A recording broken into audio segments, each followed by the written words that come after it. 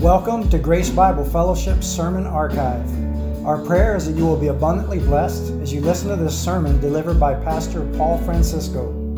Join us as we are pointed to the grace found in Jesus Christ alone, as recorded in God's holy word.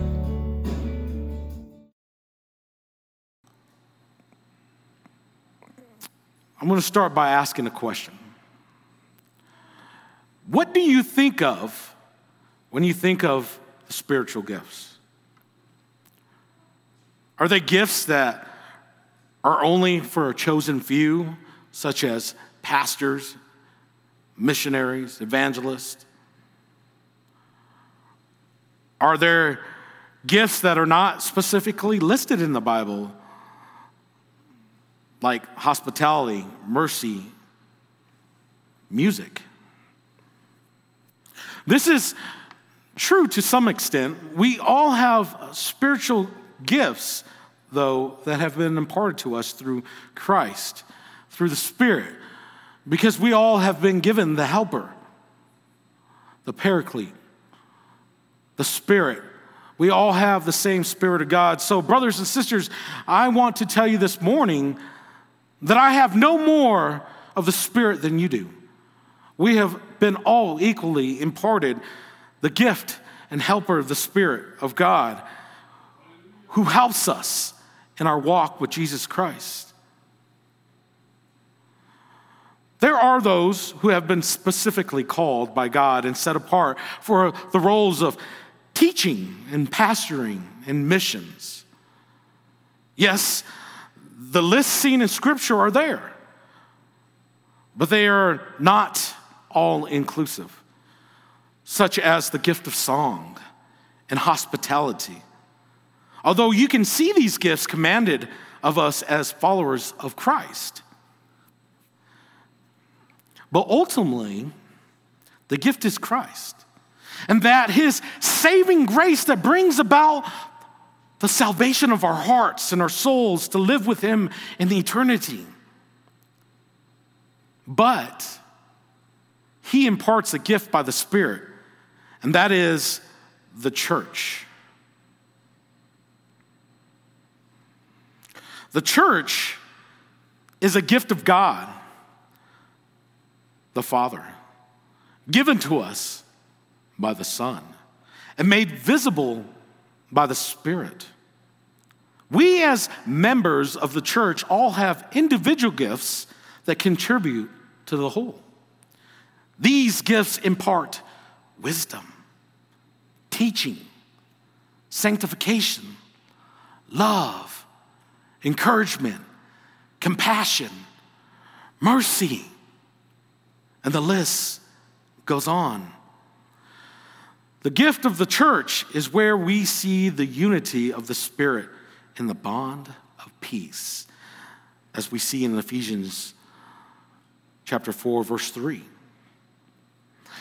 The church, I want to propose to you this morning that the church is a gift of grace by God through Christ to display God's manifold wisdom, as we heard in Ephesians chapter 3, verse 10, by making visible the gift of saving grace through the body of believers who demonstrate the spiritual gifts. So let me say that a little bit shorter and a little bit more clear. The church is a gift of God through Christ so that we can make visible his saving grace through our spiritual gifts. But I want to give a little disclaimer before we look at this text this morning. For those of you who love deep theology, are probably very aware of the controversial aspects of the spiritual gifts. Some of you crave a little bit of controversy. Some of you may be asking questions. What is Brother Paul going to be teaching on today? And what about these gifts? We're not going to go into every spiritual gift, nor are we going to address all the false doctrines out there, which we can see in such as the charismatic movement. But we will hopefully see how the church is a gift given to us through Christ for a very specific purpose. Before we do this, Let us pray. Lord, we come before your throne of grace because of Christ. And you have revealed to us through your Son and your word the truths of who you are and what you have called us to be. And Lord, it is through Scripture that we must weigh all means and aspects of our life. It is through your word that has become flesh that we know you. And it's your word this morning that we want to hear. Lord, I pray that our hearts and our souls are hungry and they thirst for the truth of your righteousness and your love. I pray that our distracted minds and our hearts are cleared so that we can eat of the meat of the word. And Lord, I pray this morning, protect your people from me and protect them from the evil one. May I decrease so that Christ would increase. May your word be held up high and illuminated for us. And we pray this all in Christ's name.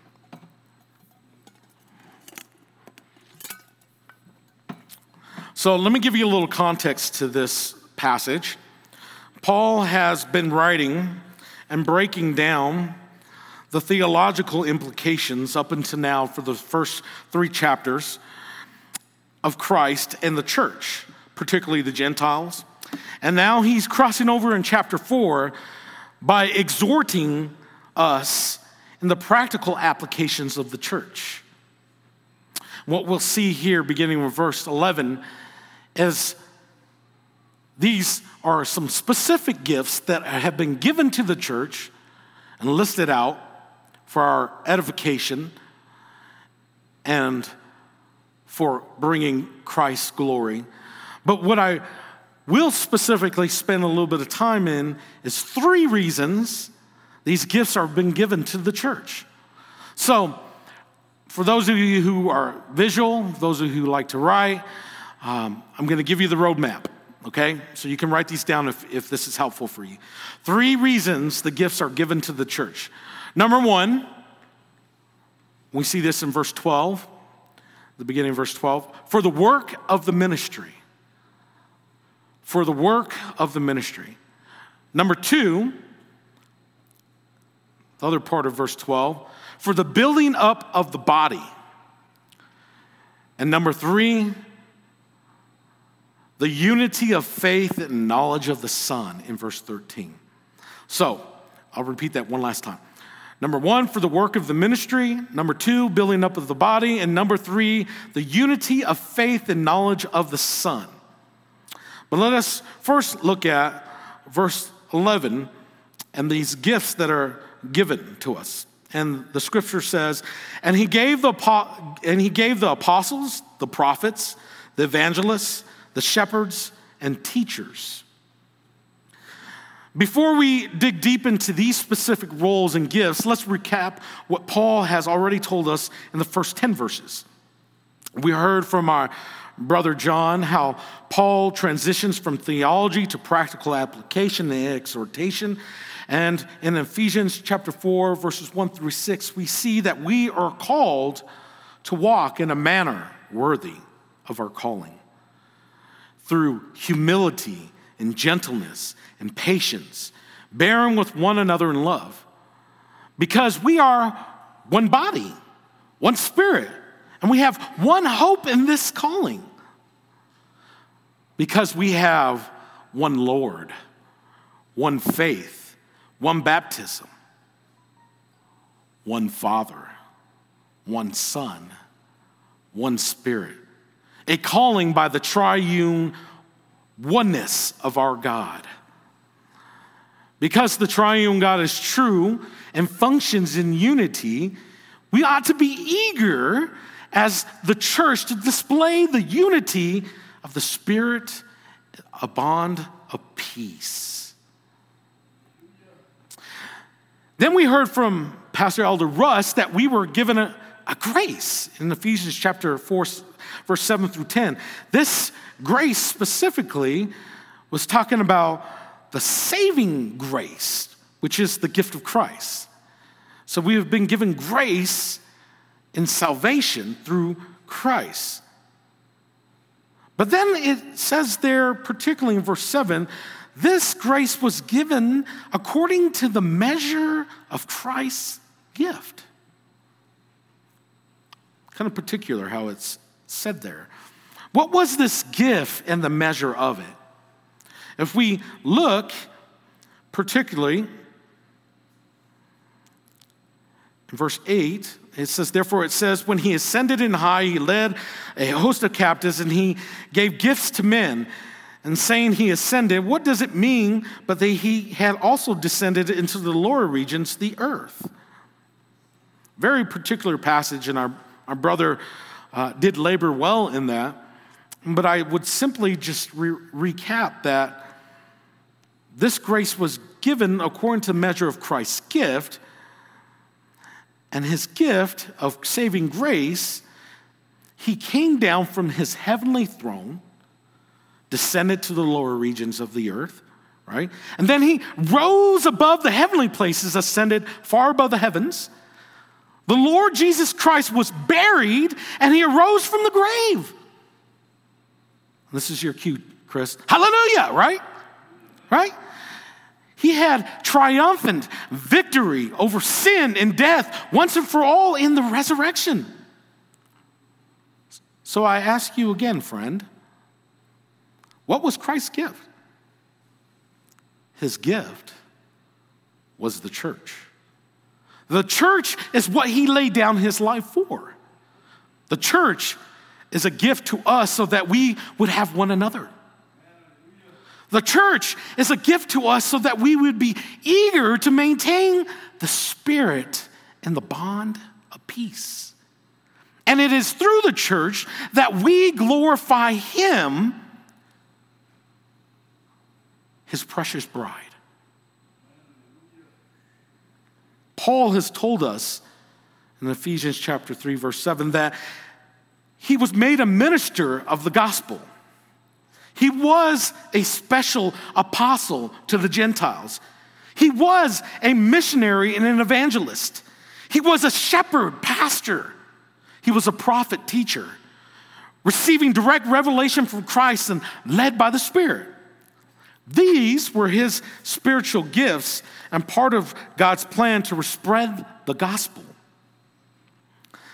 This gospel had a calling on his life to help establish the first churches amongst the nations and give instruction to the churches to include this personal letter to the church of Ephesus. On one hand, Christ gave the church Paul as a gift. On the other, he was one of many in which God would call to the church to impart these gifts. So let us look at these gifts more closely. Okay, apostles. What is an apostle? So this takes a little bit of homework on your part, and there's no way I'm going to be able to flesh it all out here today. But I'm going to scratch the surface to give you some things that will be helpful for you, hopefully. So if we go back to the New Testament after the gospel accounts and also looking at church history of our early church fathers, we see that the apostles were uniquely identified as those who met one or all these criteria, these three criteria. They had to have received direct teaching or revelation from Christ. And we see this clearly in the gospel accounts through the disciples, actually the 11 disciples, because we had a false disciple, right, Judas? All right, the disciples who learned directly from Jesus. And just a little side note right here. I know, yes, I have been to seminary and many have been to college, and I have often heard of others saying, well, brother, I'm not like you. I don't know like you, and I'm not you. Well, that's true. You're not me. You're not like me, and all these things. But the word of God is true for all of us. And we all learn from the same word, the same truth, through the same Spirit. And Judas's account is a perfect example of how you can go to the greatest theological seminary in the world and still miss the truth, still miss the mark, okay? So that's my little sidebar. But these disciples learned directly from Jesus. All right, secondly, a second criteria is direct commission by Christ. The word apostle means actually sent out, like sent out on a mission. We know the Apostle Paul was given a direct encounter with the living Christ, the resurrected Christ, right? And on his road to Damascus in Acts chapter 9, he was blinded by Christ speaking to him. And he was blinded until later Ananias praying over him, the scales fell from his eyes. And so he received direct revelation and teaching from Jesus Christ himself.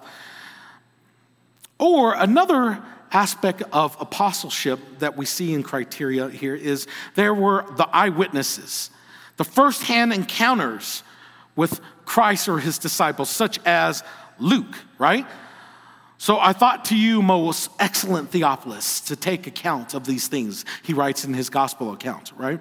So Luke, or perhaps the James, the brother of Jesus, all right? So these were firsthand encounters and eyewitnesses that established the apostleship given to the early church. Now let's look at this other gift, prophets. Who are the prophets? It was clear in Old Testament times, those who were specifically filled by the Spirit and set apart to deliver a message from God, these were prophets, such as Isaiah, Joel, the lamenting prophet, Jeremiah, right? Even Samuel, prophet, right? These were prophets, people who were spokesmen called by God, set apart to deliver a message who, in fact, I think in every account, unless I'm mistaken, they were always rejected by God's people, right? He gave them a message that was unpopular in the days, a message of heeding and warning and punishment and judgment, to proclaim his holiness, to call people back to repentance and belief. So these were men filled with the Holy Spirit, set apart with a message from God. But as we look to the New Testament, there is no better example than the one man, the second Adam, Jesus, who was the total fulfillment of all prophecy. He even spoke these words, if you look in your gospel accounts, that he is essentially the fulfillment of the law and the prophets and the Psalms. If you look in the account of him, the transfiguration, what you see there appearing with Jesus as the Father spoke and the disciples looked upon was Elijah and Moses. Or maybe I should reverse that. The law and the prophets and Jesus. This is the one who I'm well pleased, God the Father spoke of. But what about the apostles? You could argue that they were prophets, chosen by God, filled with the Spirit, and charged with authority from God to give a teaching, a word from God. Absolutely, you can make that argument. Why would Paul say Christ gave prophets, though? Why would he say it in this context? I believe he was referring to both the Old Testament prophets, whose prophecies were from God being fulfilled in Christ. And secondly, he was also referring to the New Testament apostles who were charged with the authority of Christ to deliver the message of the gospel. This message of the gospel, this teaching of the gospel, this grace, the gift of Christ that brings about salvation for sinners, rebellious people. But what about the other New Testament accounts of prophecy that Paul mentions in letters such as Romans chapter 12 and 1 Corinthians chapter 12? So I'm going to briefly have you turn there. Go to Romans chapter 12. Okay, so if you have your Bibles, leave your finger in Ephesians 4. Go to Romans chapter 12. And this is a sermon in itself, so I'm not going to go in great depth here. But if you go to Romans chapter 12, verses 3 through 7, you can read these words inspired by the Holy Spirit. For by grace given to me, I say to everyone among you, not to think of himself more highly than he ought to think, but to think with sober judgment, each according to the measure, here's that word again, the same measure of faith that God has assigned. For as one body, we have many members, and the members do not all have the same function. So we, though many are one body in Christ and individually members of one another, having gifts that differ according to the grace given to us, let us use them. If prophecy, in proportion to our faith. If service, and are serving the one who teaches. In his teaching, the one who exhorts.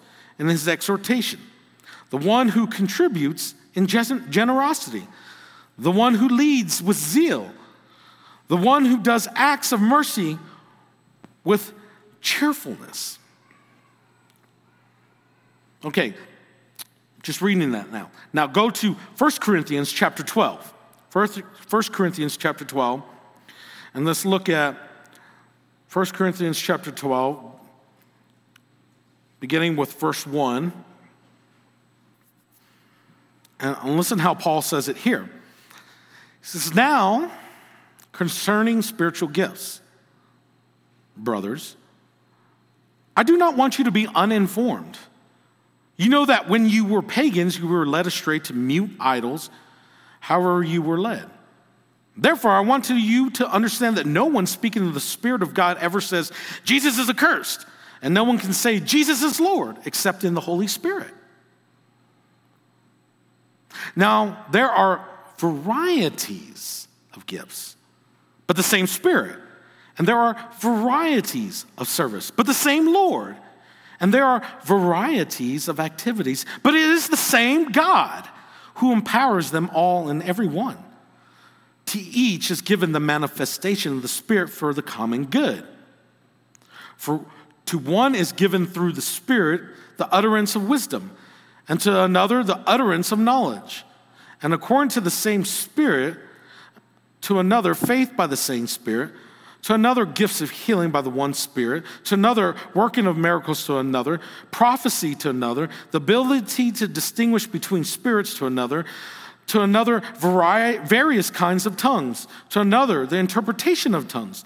All these are empowered by one and the same Spirit, who apportions to each one individually as he wills. For just as the body is one and has many members, and all the members of the body through many are one body, so it is with Christ. Okay, so what can we gather from these two texts that we just looked at here? I think if you look at them closely, there was a couple things that stuck out. To the measure of Christ, imparted through the Spirit, absolutely, right? And then there's words like varieties and differs, right? Meaning there's not just one, right? There's many kinds, all right? Secondly, what I think that you can gather from this, and particularly as we look at our text, is these are all references to prophecy in the New Testament are in the context of the church and its members working together. Therefore, I think it's reasonable to conclude that the gift of prophecy outside of the Old Testament prophets and the New Testament apostles are related as gifts of God for edification of the church. In other words, they are to build up the church, right? Encourage the church.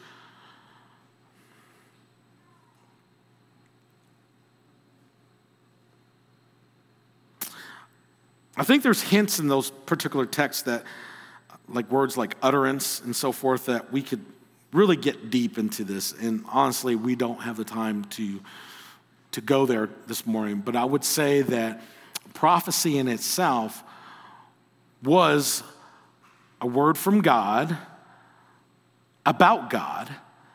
In essence, it was a teaching, and particularly in the New Testament context, the teaching of the gospel. all right? So, and I'm probably going to leave you guys on the cliffhanger there, and I apologize, but we're going to move on.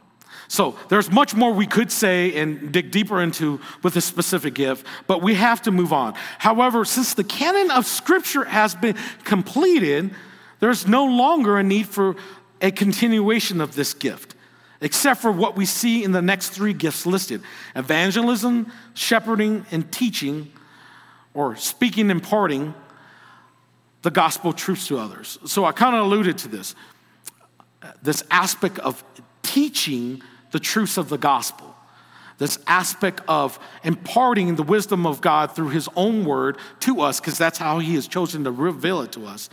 And so these other gifts that are listed here, evangelists, shepherds, and teachers, they basically function the same in that they are roles of teaching the gospel or speaking the gospel. These gifts are within the context of the church and its teachings. These three all have similar functions in that they are either proclaiming the gospel, carrying over the body with the gospel, or teaching the gospel. They all take place within or outside of the church context for the building of the church. So I want to take a moment to add that these are not the only spiritual gifts given to the church, nor are they the only gifts we can possibly have. Okay? Secondly, there are many lists of spiritual gifts listed in the New Testament, such as some of the passages we looked at, and there are many other passages, but they are not all-inclusive. There are gifts that we are actually called to obey, such as hospitality. Did you know that? We were actually called as a command to be hospitable, but that is also a gift. All right? So, in essence, we all should have, to some degree, the gift of hospitality. Because as brothers and sisters in Christ who love Christ and should love others, we should love our brothers and sisters and be hospitable to one another. All right? All right? And what about the gift of humility? I mean, there's many, many times to include it right here in chapter 4, where we're called to be humble, to be in humility. And we can specifically look in the letter of Philippians in chapter 2, where we see the perfect example of Christ, that though he did not count equality with God something to be grasped, but he emptied himself, that he poured out himself, right? He became in the form and the likeness of man to serve, right? And he obeyed to the point of death on the cross, okay? You can also have the gift of mercy, right?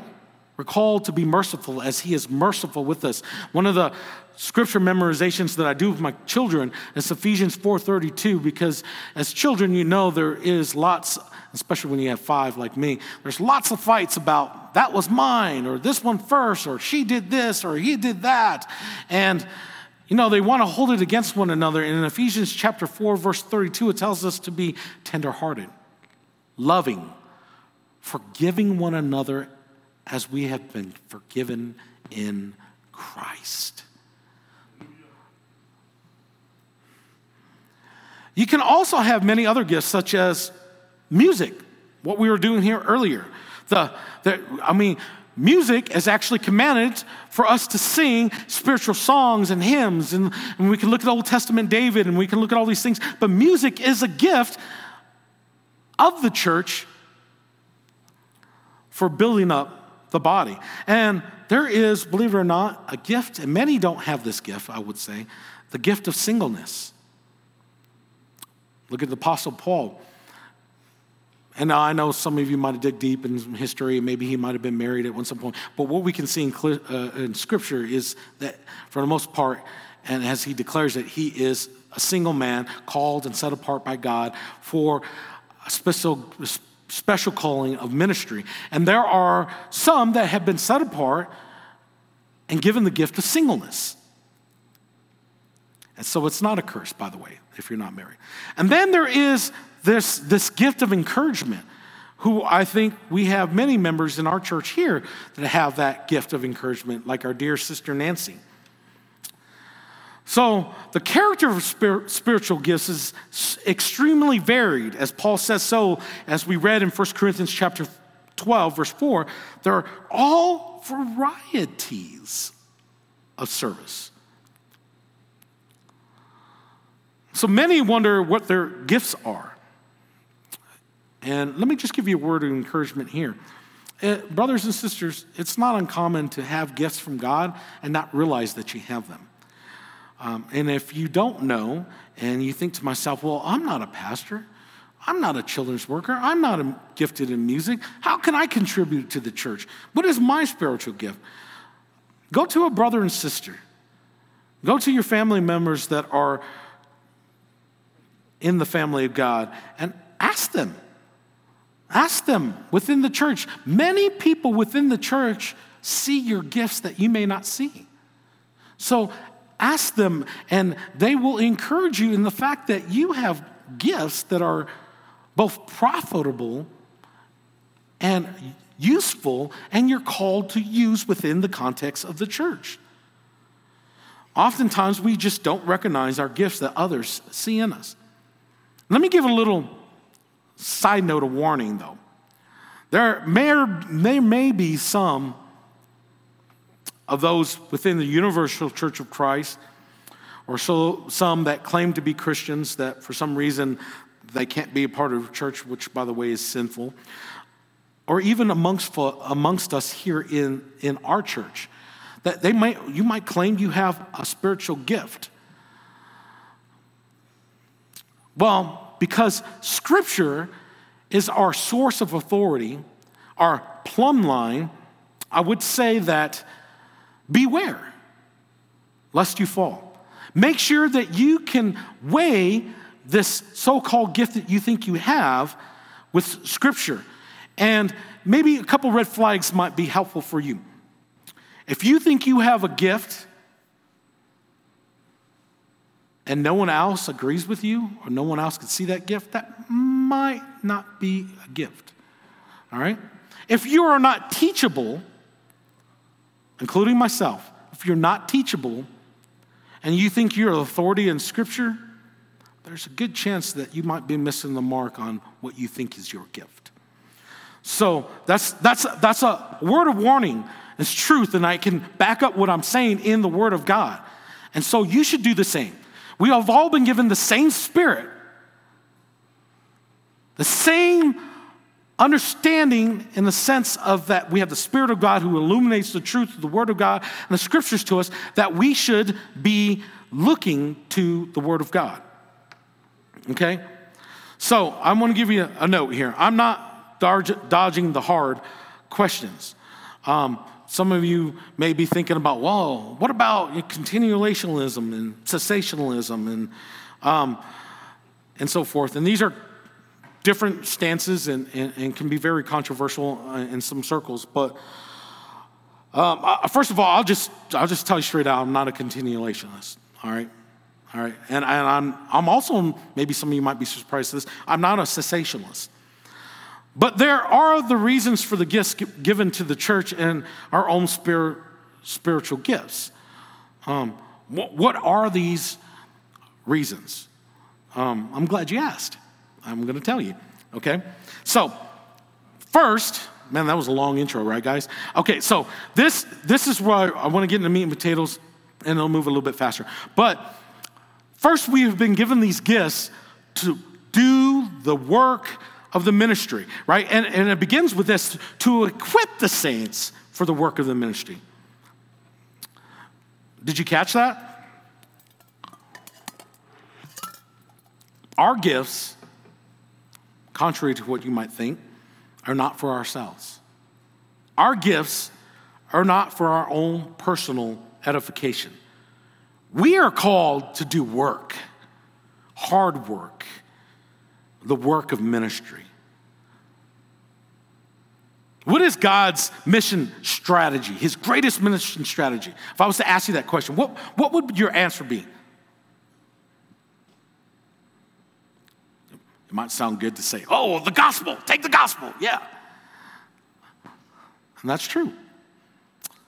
It may be that we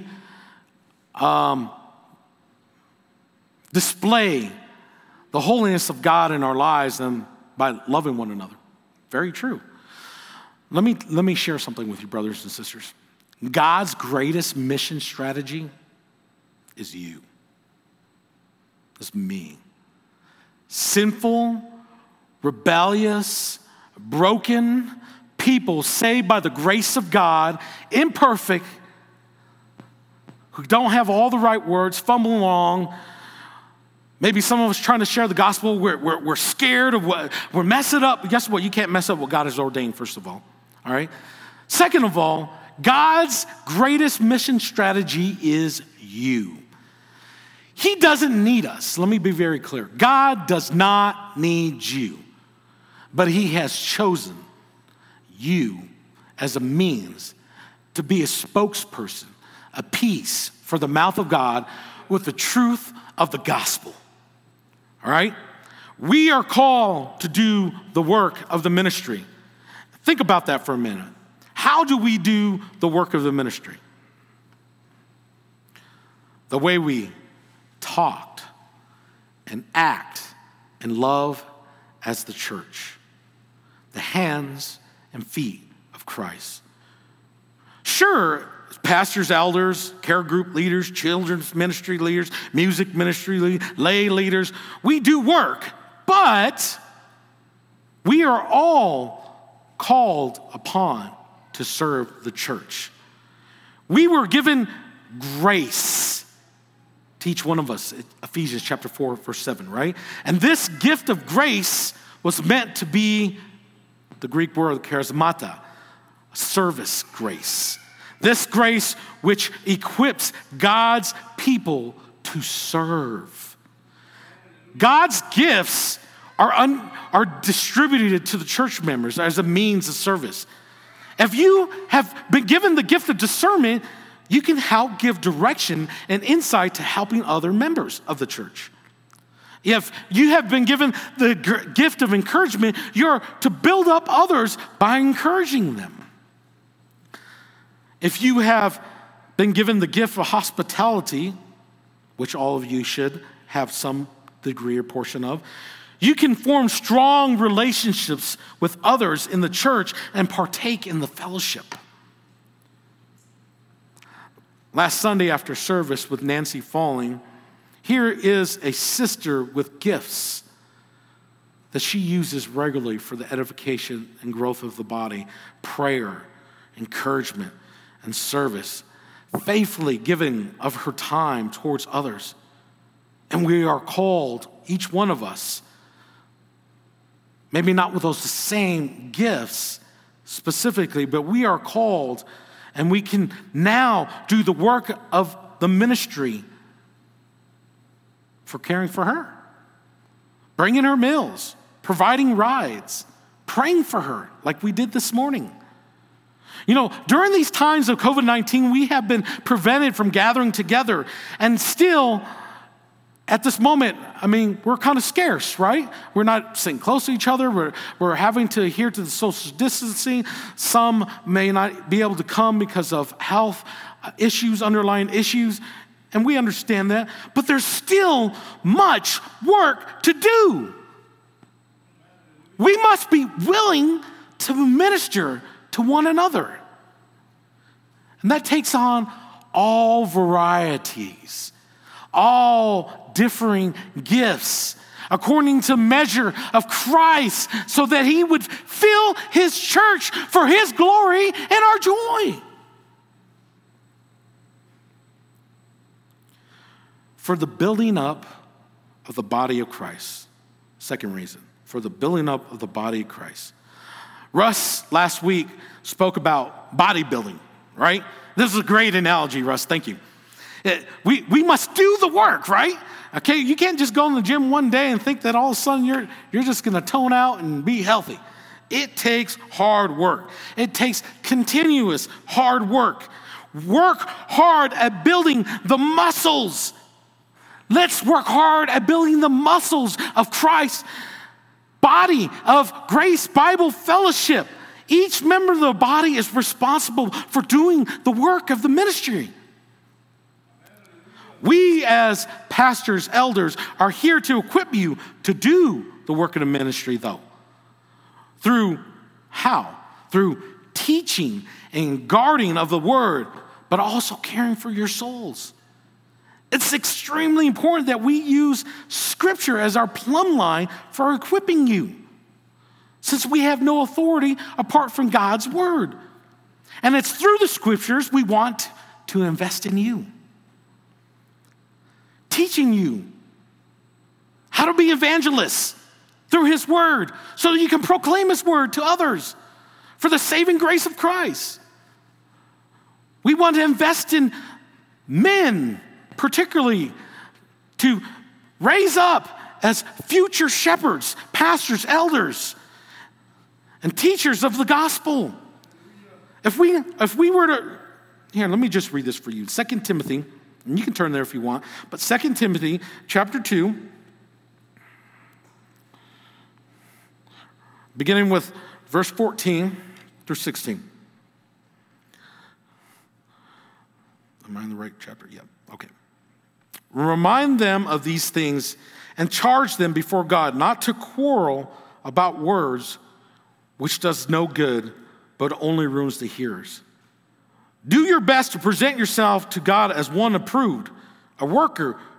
See that word? A worker who has no need to be ashamed, rightly handling the word of truth, but avoid irreverent babble, for it will lead people into more and more ungodliness.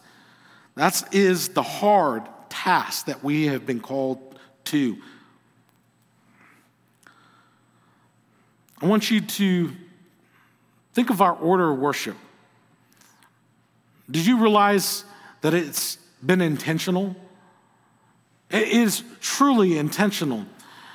And as an elder of this church, I want to continue to invest in you through the intentionality of what we're doing in our worship service. We want to invest in men and women reading the Scripture, the Word of God, not just reading it, but reading it because they have read it, they have understood it to the best they know, and they've thought about it, and they've meditated upon it. So when they read, and when we call to worship, and we read one of the Psalms, that we can pray understanding that word. Just like we heard this morning, be angry, but do not sin. So maybe as we hear that, we can pray, Lord, help us to be angry for the unrighteousness of God and holiness that is not in our lives, but help us not to sin, Lord. We have been praying in such a way during the service with intentionality to invest in you, to minister to your souls and your hearts, to provide you encouragement and joy, and know that you are cared for.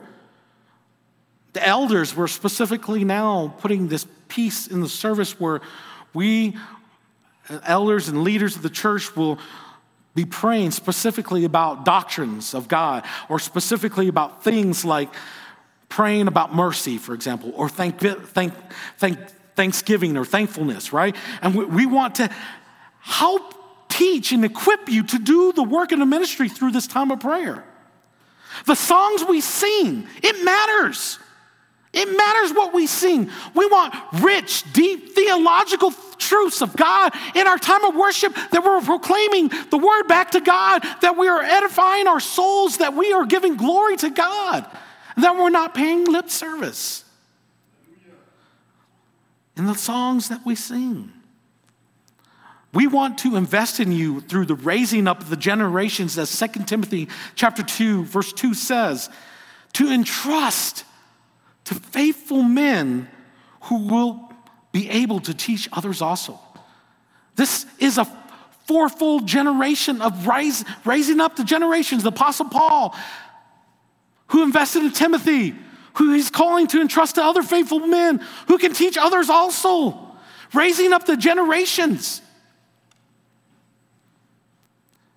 We want to invest in you to teach your children, as the Shema in the Deuteronomy talks about, teaching them when they lie down, when they rise up.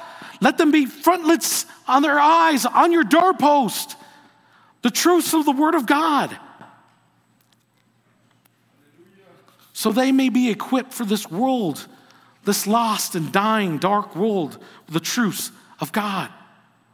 It's a great and weighty task. And to be truthful, it's an overwhelming task. We will have to give an account. But as we equip you, do the work. For by doing so, you will help build up the body, the gift of the church. We ought to do it in exhortation we have been given. In verse 1 through 3 in chapter 4, it says, I therefore, a prisoner for the Lord, urge you to walk in a manner worthy of the calling to which you have been called, with all humility and gentleness, with patience, bearing with one another in love, eager to maintain the unity of the Spirit and the bond of peace. How long should we do the work? Until we attain the unity of the Spirit and the bond of peace. The unity of faith, the knowledge of the Son. This is our third reason for the unity of the faith and knowledge of the Son. We are to be members of the church that sow the unity of the Spirit. There is nowhere else in the world that we can see completely different walks of life coming together. I remember in our old church in High Point Baptist Church, there was this older gentleman. He actually was a World War II vet, I believe. It was a World War II vet. And he had been flying things, and he was part of the cavalry, and they rode on horses. And then there was a man that was looking for work, and he was of Indian descent, like Indian, like tribal Indian, not from India. And he had came to his house and asked for work to cut his grass, so he gave him work. And over the period of time, they had a relationship that started to build together. And eventually, this guy who was asking for work, given by the white man, he was like, he couldn't understand, why was he so kind to him? Why was he so loving to him? And Brother Silva, that was his name, he would never shrink back. This is a brother, especially in his older age, he was not afraid of telling you the truth. If you're in sin, he wouldn't have no problem. If you gave him an opportunity to share the gospel, he would share with you. And he didn't care if you heard it 20 million times or 10 times. It didn't matter. This brother was passionate about God and the Word. And they developed this relationship. And eventually, this man that he had been ministering to, this Indian, came to church with him. And as we were learning from the Word of God and singing praises, God began to work in his heart. And later, months down the road, we got to experience this amazing gift in the church, and we saw him baptized. And here we are, cowboys and Indians coming together in Christ, right? Different races and ethnic groups. I mean, there's a lot going on right now, and I'm not going to address everything right now. That'll be another time. But I will tell you, brothers and sisters, be careful how you speak to one another. You may in your mind think you weren't privileged because you worked hard for your things. Be careful. There are brothers and sisters in the Christ that haven't even been given the privilege or opportunity. They are looked at differently. I can tell you, as a man of different skin color, being in different communities, where I sat down right in the same city I was going to seminary, where a waitress would not even speak to me, but would only take the order through my wife. And she was dumbfounded by that. All right? I have a brother-in-law that has been pulled over for no reason at all coming home from work many a times because of his skin color. All right? I'm not going to get into the deep things, but I'm just be careful. Think about, as Philippians tells us, have this mind among yourselves, which is yours in Christ. Think of others more than yourself. Think of others more than yourself. Show love, kindness, and compassion. You want to show the world, the lost and dying world, everybody who's rioting and everybody who's fighting over these things in politics, which I care nothing about. You want to show them the truth and love of Christ? Make it intentional. Purpose to be in relationship and show the love of Christ in your relationship with brothers and sisters who are not of your same ethnic race. All right? Make it intentional, because that's what we're called to do. And I think, I'll shut up about this, and I think we as the church today in America have failed to properly be the example of Christ in this area. Nowhere else in the world, from people of different social backgrounds and statuses, rich, poor, different age groups, can we see us all united under one Lord, one faith, and one baptism. We come together because of Christ. Our faith is in the Son who unites us. We are the visible manifestation of God through the church. And we as the visible church ought to display the unity of the Spirit in the bond of peace. Therefore, the church is a gift. It's a means of displaying God's grace. Think about that for a minute. How do we display unity? The way we talk, act, and love as the church, based on our knowledge of the Son. Christ, our bridegroom, who loves us and has died for us. And we are called to do the work of the ministry by building up the body of Christ until we obtain unity in faith by knowing the Son. And it says here at the end of verse 13, to mature manhood, to the measure of the stature of the fullness of Christ. There's that word, measure of the stature of the fullness of Christ. Did you notice that mention of the word measure in another text that we read earlier? It's the same word used in verse 7 in relation to Christ's gift. That's the fullness of Christ being displayed in the church. And we ought to be a Christian community that displays Christ. We must be mature. We must grow. We must be sanctified. Brothers, sisters, saints, do you know what the will of God is for your life? Do you want to know that? Read 1 Thessalonians chapter 4, verse 3. For this is the will of God, your sanctification. The will of God is that we would be holy like he is holy. And that is only possible through the Son, Jesus Christ, empowered by the Spirit in his word. The gift of the church was given by Christ, and it exists for those three reasons and one purpose. We do the work of the ministry, build up the body, attain the unity of the faith in the Son. And the church is a gift, and it exists for one purpose, so that we would glorify Christ.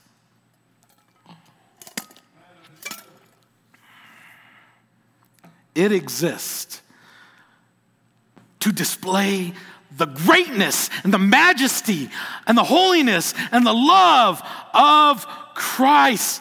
Nothing in the universe exists for its own sake. Everything from the bottom of the oceans to the top of the mountains, from the smallest particle to the biggest star, from the most boring school subject to the most fascinating science, from the ugliest cockroach to the most beautiful human, from the greatest saint to the most wicked, genocidal dictator. Everything that exists to make the greatness of Christ more fully known, including you and the person you have the hardest time liking. Saints, we're going to fail in our attempts. I've been exhorting you this morning through the scripture. But just as we sang earlier, turn your eyes upon Jesus. Turn and look to Christ. I, the least among you, my family can attest to this. I fail. I fail miserably. But by God's grace, in faith of Christ, I'm compelled to move forward, compelled to live life on purpose. And I pray that is for you. My prayer for you, beloved, in Christ is Ephesians chapter 4, where we have been in our text, and we will hear later on in Ephesians chapter 4, beginning with verse 14.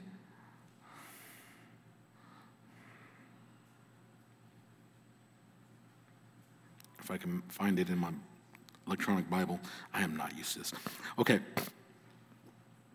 So that we may no longer be children tossed to and fro by the waves and carried about by every wind of doctrine, by human cunning, by craftiness and deceitful schemes. Rather, speaking the truth in love, we are to grow up in every way into him who is the head, into Christ, from whom the whole body, jointed and held together by every joint with which it is equipped, when each part is working properly, makes the body grow so that it builds itself up in love. Now, this I say and testify in the Lord, that you must no longer walk as the Gentiles do, in the futility of their minds. They are darkened in their understanding, alienated from the life of God because of the ignorance that is in them, due to their hardness of heart. They all become callous and have given themselves up to sensuality, greedy to practice every kind of impurity. But that is not the way you learned Christ. Assuming that you have heard about him and were taught in him as the truth is in Jesus, to put off your old self, which belongs to your former manner of life, is corrupt through deceitful desires, and to be renewed in the spirit of your minds, and to put on the new self, created after the likeness of God in true righteousness and holiness. Unbeliever, friend, it first starts with God in salvation, through drawing us by his Holy Spirit and faith through Christ. This is a supernatural work of God. This message demands a response. Look to Christ, repent, and believe. And I'd like to close our time with the Word of God in Colossians chapter 9, Colossians chapter 1, beginning in verse 9. Then as the worship team comes, let me impart these final words with you. And so from the day we have heard, we have not ceased to pray for you, asking that you may be filled with the knowledge of his will and all spiritual wisdom and understanding, so as to walk in a manner worthy of the Lord, fully pleasing to him, bearing fruit in every good work and increasing in the knowledge of God, being strengthened with all power, according to his glorious might, for all endurance and patience with joy, giving thanks to the Father who has qualified you to share in the inheritance of the saints in light. He has delivered us from the domain of darkness and transferred for us to the kingdom of his beloved Son, in whom we have redemption, the forgiveness of sins. And down to verse 28. Him we proclaim, warning everyone, teaching everyone with all wisdom, that we may present everyone mature in Christ. For this I toil, struggling with all his energy, that he powerfully works within me. Praise the Lord that his word is sufficient for our every need. Join us next time as we continue our study of God's infallible word. We would also love to have you join us in person at Grace Bible Fellowship. We meet together each Sunday from 9 a.m. to 9:50 a.m. for Connections Sunday School, and from 10 a.m. to 11:30 a.m. for our worship service. We're located at 1385 Northwestern Drive on the west side of El Paso, along with our hosting sister church, Misión de Gracia. If you have any questions, you can dial 915-308-1208 or visit our website at www.gracebibleelpaso.org. We would love to see you this Sunday as GBF gathers to proclaim Christ, admonishing every man and teaching every man with all wisdom, that we may present every man complete in Christ.